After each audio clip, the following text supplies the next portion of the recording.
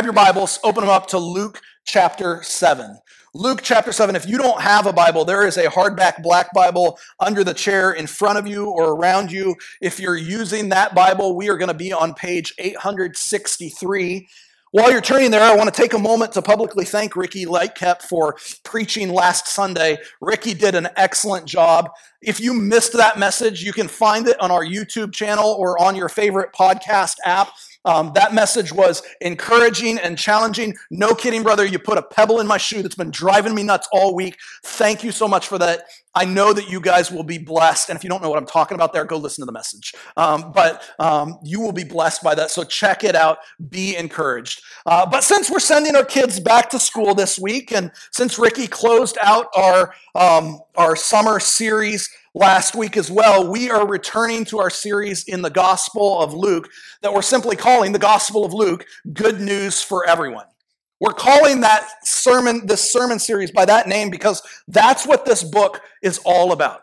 The Gospel of Luke was written so that we would have certainty about who Jesus is and why Jesus came. And it was written to help us know that the gospel, the good news, is for everyone. Whether you're young or old, whether you're rich or poor, whether you're a Jew or a Gentile, it's for everyone. God sent his son, Jesus, who came and lived a perfect life, who died a sinner's death on the cross for our sins, who was buried in a borrowed tomb, but on the third day rose in victory over sin and death. God sent him so that if we will repent of our sin, if we will place our faith in him, we will have eternal life reconciled to God. That is the good news of the gospel. And this book is all about helping us to see that that gospel is for everyone. That's what we've been seeing as we've worked through the first 6 chapters of this book. Now, when we paused for our summer series in the Old Testament, we ended at the end of chapter 6, which was the end of Jesus' sermon on the plain. We spent about 3 weeks looking at that sermon, and as we did, what we saw was Jesus teaching this large crowd that included both Jews and Gentiles, this radical message of what it means to have a life that has been transformed by Christ. Jesus was teaching us the necessity of keeping an eternal perspective. We look at this life, we look at the things that Christ has called us into with our eyes not fixed on this world, but fixed on eternity. And Jesus was also teaching us to see that what we need is not behavioral transformation, but heart change. We need a transformed heart. Jesus didn't leave the splendor and majesty of heaven to come to earth to give us good habits. He came to change our hearts and to change our lives. That's what we saw as we were looking at Jesus' teaching there in chapter 6. But as we come into chapter 7 this morning, there's this shift that's going to happen. We're going to go for a while from teachings of Jesus to teachings about Jesus, all to help us see and understand who Jesus is and what Jesus is like. That's what this whole chapter is about. This whole chapter is working to teach us who Jesus is and what Jesus is like. And as we look at the first 2 accounts in this chapter today, Luke is going to show us 2 aspects of what Jesus is like. He's going to show us that Jesus is amazed by faith and he's moved by compassion. That's our main idea for the day, because that's what these 2 short pericopes are all about. And that word pericopes, that's just a kind of theological word for story, okay? I don't like the word story because that makes you think, well, maybe this is fiction and this isn't fiction, this happened, this is real. So these 2 pericopes that we're looking at today in the beginning of chapter 7 are showing us who Jesus is, what Jesus is like. They're showing us that Jesus is amazed by faith and he's moved by compassion. So with that in mind, let's dive right in. Luke chapter 7. We're going to start at verse 1. We're going to go to verse 17. The Bible says, after he had finished all his sayings in the hearing of the people, he entered Capernaum. Now a centurion had a servant who was sick and at the point of death, who was highly valued by him. When the centurion heard about Jesus, he sent to him elders of the Jews, asking him to come and heal his servant. And when they came to Jesus, they pleaded with him earnestly, saying, he is worthy to have you do this for him, for he loves our nation, and he is the one who built us our synagogue. And Jesus went with them. And when he was not far from the house, the centurion sent friends, saying to him, Lord, do not trouble yourself, for I am not worthy to have you come under my roof. Therefore I did not presume to come to you. But say the word, and let my servant be healed. For I too am a man set under authority, with soldiers under me. And I say to one, go, and he goes. And to another, come, and he comes. And to my servant, do this, and he does it. When Jesus heard these things, he marveled at him. And turning to the crowd that followed him, said, I tell you, not even in Israel have I found such faith. And when those who had been sent returned to the house, they found the servant well. Soon afterward, he went to a town called Nain, and his disciples and a great crowd went with him.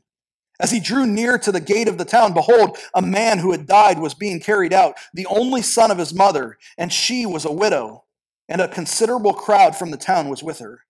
And when the Lord saw her, he had compassion on her, and he said to her, do not weep. Then he came up and touched the bier, and the bearers stood still. And Jesus said, young man, I say to you, arise. And the dead man sat up and began to speak, and Jesus gave him to his mother.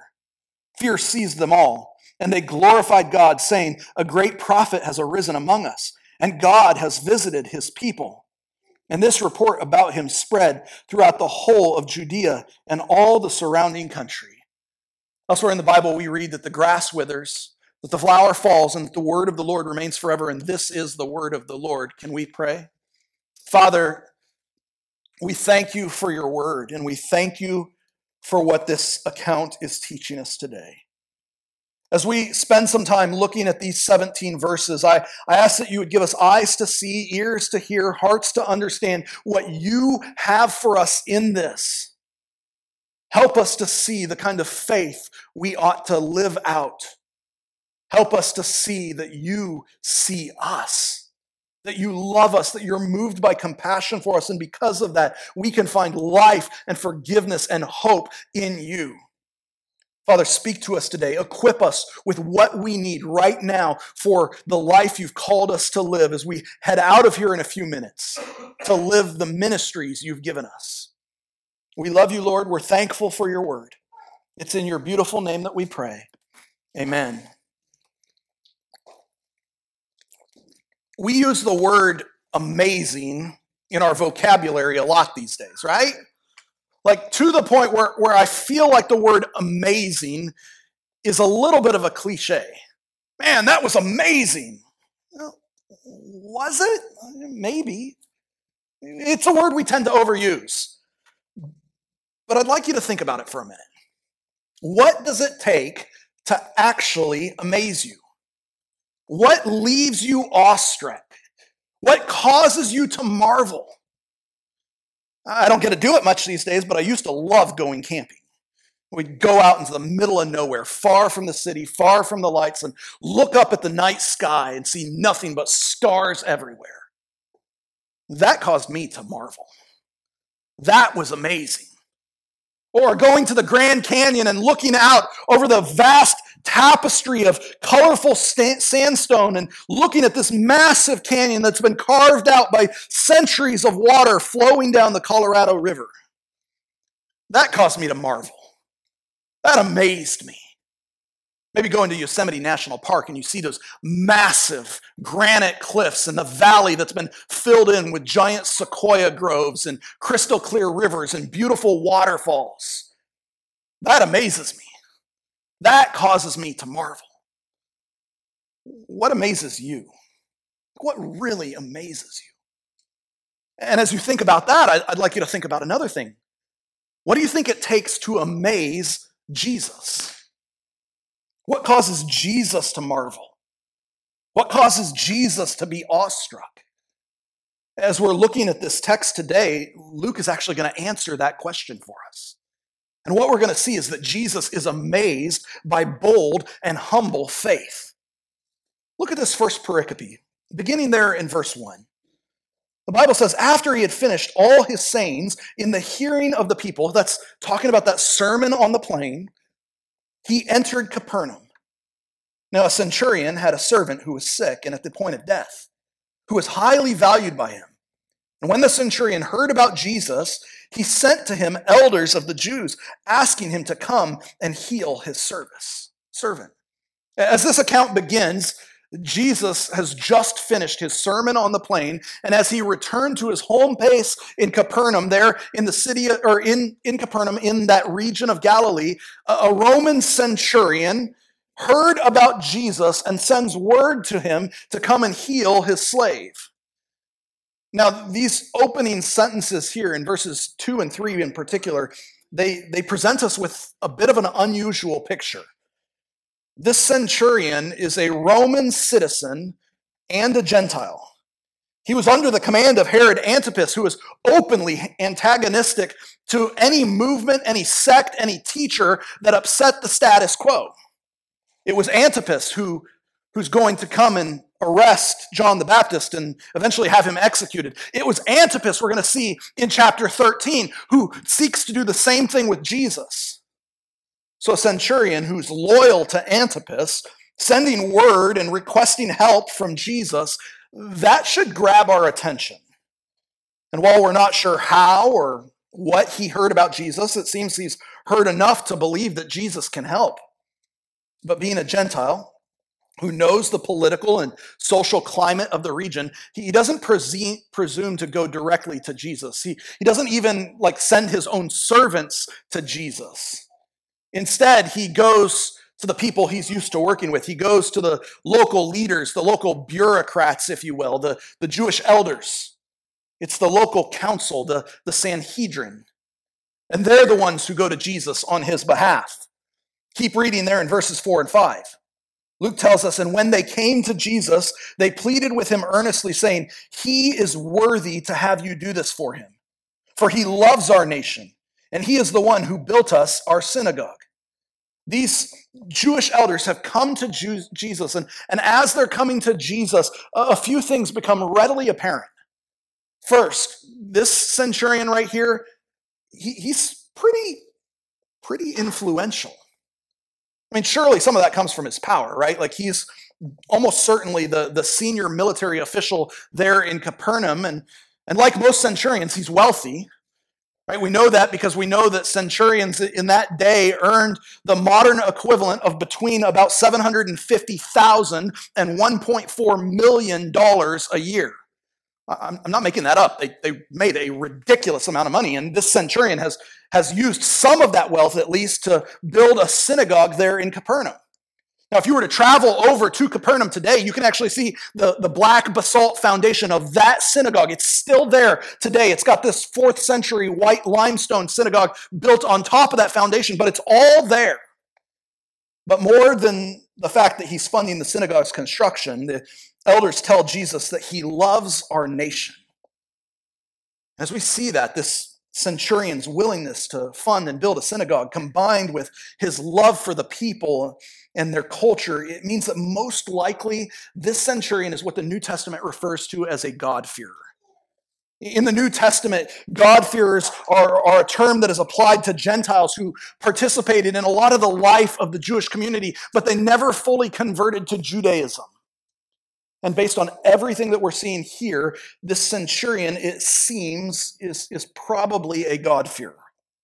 He seems in many ways to have a lot of strong connections with the Jewish community in Capernaum, to the point that even though he's a Gentile, even though he's an officer in the Roman army, which is occupying their nation, these Jewish elders are coming to Jesus and they're asking Jesus to help him. But as we look at what these Jewish leaders are saying here, here's what we need to recognize. They're intentionally trying to impress Jesus. Did you see that? They want Jesus to do this for him. He's influential, he's wealthy, he's generous, he's kind to the Jews. This Gentile Roman soldier has earned Jesus' help. The Jewish leader's exact words there in verse 4 are, "He is worthy to have you do this for him." He deserves Jesus' attention. He deserves Jesus' help. He's entitled to it. That's how they approach Jesus. And as we see that, I can't help but wonder, isn't that how a lot of us want to come to Jesus too? Like we want to come to Jesus and show him all we've done. We think we need to come to him with this list of reasons why he should accept us, why he should save us, why he should welcome us into his family. We think we need to come to Jesus with a list of accomplishments to impress and amaze him and earn his love and his forgiveness and his grace. Often, we do the same thing personally that these Jewish elders were doing for the centurion. We try to amaze Jesus with everything we have to offer. But that's not what amazes Jesus. Jesus isn't amazed by all the things you can do right. He isn't amazed by your success at work. He's not amazed by your ability, by sheer force of will to overcome that bad habit, that addiction. Jesus isn't amazed by what we have to offer him. And yet this is what we always try to do. It's such an easy trap to fall into. Because honestly, that's how our world works. Our world, even us, we're impressed by these things. But Jesus isn't. And as we keep going here in the text, we're going to see that. So keep reading, starting at verse 6. The Bible says, "And Jesus went with them. When he was not far from the house, the centurion sent friends, saying to him, 'Lord, do not trouble yourself, for I'm not worthy to have you come under my roof. Therefore I did not presume to come to you, but say the word, and let my servant be healed. For I too am a man set under authority, with soldiers under me. I say to one, go, and he goes, and to another, come, and he comes, and to my servant, do this, and he does it.' When Jesus heard these things, he marveled at him. And turning to the crowd that followed him, he said, 'I tell you, not even in Israel have I found such faith.'" As we read that, can you see it there? Jesus is amazed by bold and humble faith. That's what we're seeing right here in the text. It's not the centurion's wealth. It's not his power. It's not his influence. It's not his generosity or his kindness. It's not any of that. What impresses Jesus, what amazes Jesus is faith. Verse 9 says, when Jesus heard these things, he marveled at him. It's the centurion's faith that amazed Jesus. And so as we see that, let's just take a minute and kind of zoom in and look at this. As Jesus is coming up to the house, the second half of verse 6 says that the centurion sent his friends out to Jesus and said to him, "Lord, do not trouble yourself, for I'm not worthy to have you come under my roof." Now, the contrast here between what those Jewish elders have said about him and what he says about himself, that should kind of grab our attention. The elders told Jesus in verse 4, he is worthy to have you do this for him. But the centurion says of himself, I'm not worthy even to have you in my house. This is humble faith. He's been presented to Jesus as someone who deserves the help he's requested. But here, in complete humility, he says, I'm not worthy. I don't deserve this. But even though he knows he's not worthy, he still asks. This is humble, but it's also bold. Look at what the centurion says one more time there, starting in the second half of verse 6. He says, "Lord, do not trouble yourself, for I am not worthy to have you come under my roof. Therefore, I did not presume to come to you. But say the word, and let my servant be healed." Do you see that right there? Like if you write in your Bibles, underline, highlight the end of that verse 7. That's humility and boldness mixed together in that message that he is sending to Jesus. The centurion knows that even though he's not worthy to have Jesus enter his house, even though he's not worthy to be in Jesus' presence personally, he has faith that knows that Jesus doesn't have to be in the room to grant his request. The centurion has this remarkable faith that Jesus has authority over his slave's sickness in the same kind of way that the centurion has authority over the soldiers who serve under him. That's what we're seeing as we keep reading in verse 8. He says, "For I too am a man set under authority with soldiers under me. And I say to one, go, and he goes, and to another, come, and he comes, and to my servant, do this, and he does it." The centurion's faith in Jesus, his faith in Jesus' ability and authority over his slave's sickness is so both bold and humble that he's able to come to Jesus and make this request. And as he does, verse 9 tells us when Jesus heard these things, he marveled at him. And turning to the crowd that followed him, said, I tell you, not even in Israel have I found such faith. Jesus marveled at the centurion's bold and humble faith. That's what amazes Jesus. Jesus tells the crowd, I haven't seen this kind of humble faith. I haven't seen this kind of bold faith, even in Israel. And that statement isn't a knock on Israel. It's not calling out Israel for a lack of faith. What it is it's a statement about the magnitude, the enormity of the centurion's faith. It was a faith so strong that it caused Jesus to marvel. And here's what we need to know about that word marveled right here. Only twice in our Bible is the word marveled used as something that Jesus is doing. It's used right here in Capernaum when Jesus marveled and was amazed at the faith of this Gentile centurion. And it's used of Jesus marveling at the lack of faith in Nazareth, his hometown, when he was there. What causes Jesus to marvel? What amazes Jesus? Bold and humble faith. That's what amazes Jesus. Jesus wasn't amazed by the centurion's influence or his power. He wasn't amazed by his wealth or generosity. Jesus was amazed by his bold and humble faith. And as we see that, we can see that the centurion was giving us an example that we can follow. He was showing us that we can simply come to Jesus with faith. And you can't miss the fact that this faith that the centurion had, it was a simple faith. Like he certainly didn't know everything there was to know about Jesus. He didn't have a fully formed theology of the coming Messiah. All he knew is that the only solution for his problem was Jesus. And so he turned to Jesus for help. And it's the same thing for you and me. Like you can come to Jesus with a simple faith. You don't have to have every theological question answered in order to come. All you need to know is that you have a sin problem. Jesus has a salvation solution, and he's willing to help you. That's all you need to know. And then when you come to him, you don't need to come to him and try and impress Jesus. You don't need to come to him and show him all that you've done. You don't need to come to him with this list of reasons why he should accept you and save you and welcome you into his family. You don't need to come to him with a list of accomplishments that impress and amaze and earn his love and his grace and his forgiveness. We just come to him with humility.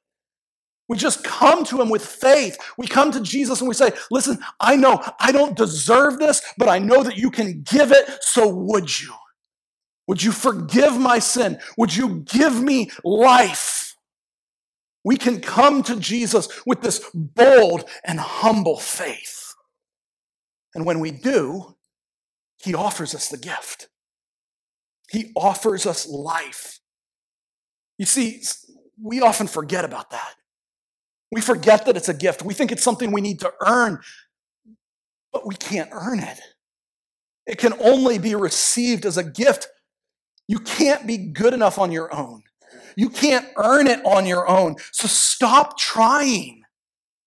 Man, how many of us, we're constantly trying to impress God. We're constantly trying to show him that we deserve salvation. But what if we were just to surrender and say, I know I don't deserve this, but would you give it to me anyway? That's the kind of faith that impresses Jesus. The kind of faith that's both humble and bold. Verse 10 tells us that when the centurion's friends came back to the house, they found the servant well. Jesus granted the centurion's request.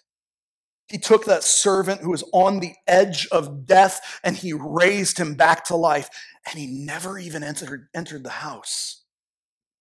That's what Jesus does when you come to him with bold and humble faith. And so this first account comes to an end, and then Luke takes us to the next account. And on the surface, the two might feel a little disconnected. But again, I want you to remember the whole goal of chapter 7. Chapter 7 is working to teach us who Jesus is and what Jesus is like. In the first account, the first pericope, Luke has shown us that Jesus is amazed by bold and humble faith. But he's also showed us that Jesus is willing to engage and heal Gentiles. Right? He's shown us that Jesus has power over sickness. All of that in that first account. But then as we move into the second, he's going to show us even more of who Jesus is and what Jesus is like. And what we're going to see is that Jesus is moved by compassion. Take a look, beginning at verse 11. Luke tells us soon afterward, he went to a town called Nain, and his disciples and a great crowd went with him. As he drew near to the gate of the town, behold, a man who had died was being carried out, the only son of his mother, and she was a widow. And a considerable crowd from the town was with her. Now, the town of Nain is a small settlement about 25 miles south of Capernaum. It was a full day's walk away, and a day or two after Jesus had raised up the centurion's slave, he decides to go down to Nain, and he goes down there with a whole crowd of people, his disciples and people that are following him, and as he's coming towards the town, he sees there at the gate this funeral procession coming out. It would have had mourners in front, and then a bier with the dead man's body on it, and then the mother behind, and mourners behind her, and they're taking him out of the town, and they're taking him out to bury him. And as Jesus is coming and he sees this at the town gate, what he is encountering is this incredibly bleak picture. It's a mother who's been widowed, heading out to bury her only son. This woman is now alone in the world. She has no one to protect her. She has no one to provide for her. All of her hopes, all of her security has died with her son. But look what happens starting at verse 13. The Bible says, and when the Lord saw her, now we have to stop right there.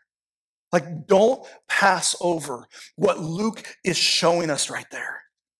As Jesus is traveling to Nain, as he drew near, he saw the woman. Like, I mean, think about this for a moment. Like when you see somebody out in public and they're visibly, like massively, hysterically upset, like just ugly crying out in public, what's your reaction? Like, it's a safe place, we can be honest. What's your reaction? You want to look away, right? Like, you don't want to enter into that pain. You don't want to experience what they're suffering. You want to just give them their privacy is what we'll say.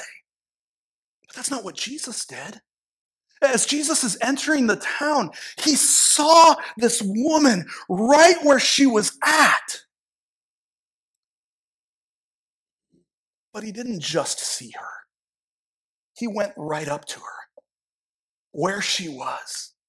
He met her there in the midst of her grief, and he did something unbelievable. Keep reading. There in verse 13, the Bible says, and when the Lord saw her, he had compassion on her. And he said to her, do not weep. And he came up and touched the bier, and the bearers stood still. Again, we've got to stop mid-verse here because there's a lot of context that we could miss. At this point in Jesus' ministry, Jesus is starting to gain some popularity. Like, he's got a crowd that's following him. He's becoming this respected rabbi in the community. But look what he's done. He walks right up to the widow in the middle of the funeral procession, in the middle of her grief, in the middle of her mess, right where she's at. And what does he say to her? He says, stop weeping. Now, who does that? I mean, like who, well, obviously, who does that? Like, who walks into a funeral and says, hey, y'all, just stop crying? This is crazy. This is outrageous. What Jesus is doing here, it's shocking. And it gets worse because after he talks to the widow, he walks over to the funeral bier and he reaches out and he touches the bier. And the problem with that is now he's ceremonially unclean. That's why all the bearers stopped, by the way. They stopped because they're shocked. Jesus has just made himself unclean by touching this buyer that's carrying a corpse. But their shock isn't over yet. He's going to take it even further. Keep reading. He says, "Young man, I say to you, arise." And the dead man sat up and began to speak. And Jesus gave him to his mother. As he saw this poor, helpless, hopeless widow, Jesus is moved by compassion.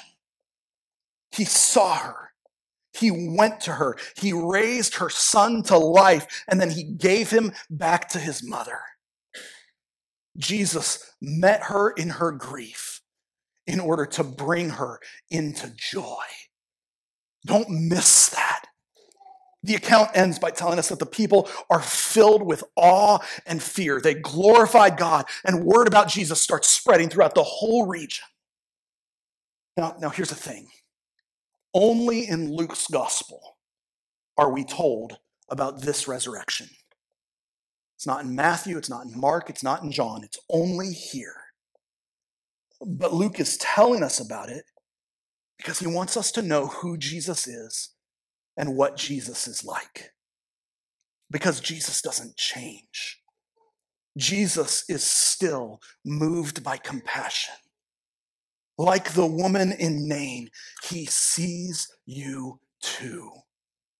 Whatever it is you're struggling with, whatever you're going through right now, whatever it is that's leaving you feeling helpless and hopeless and beyond repair, Jesus sees you.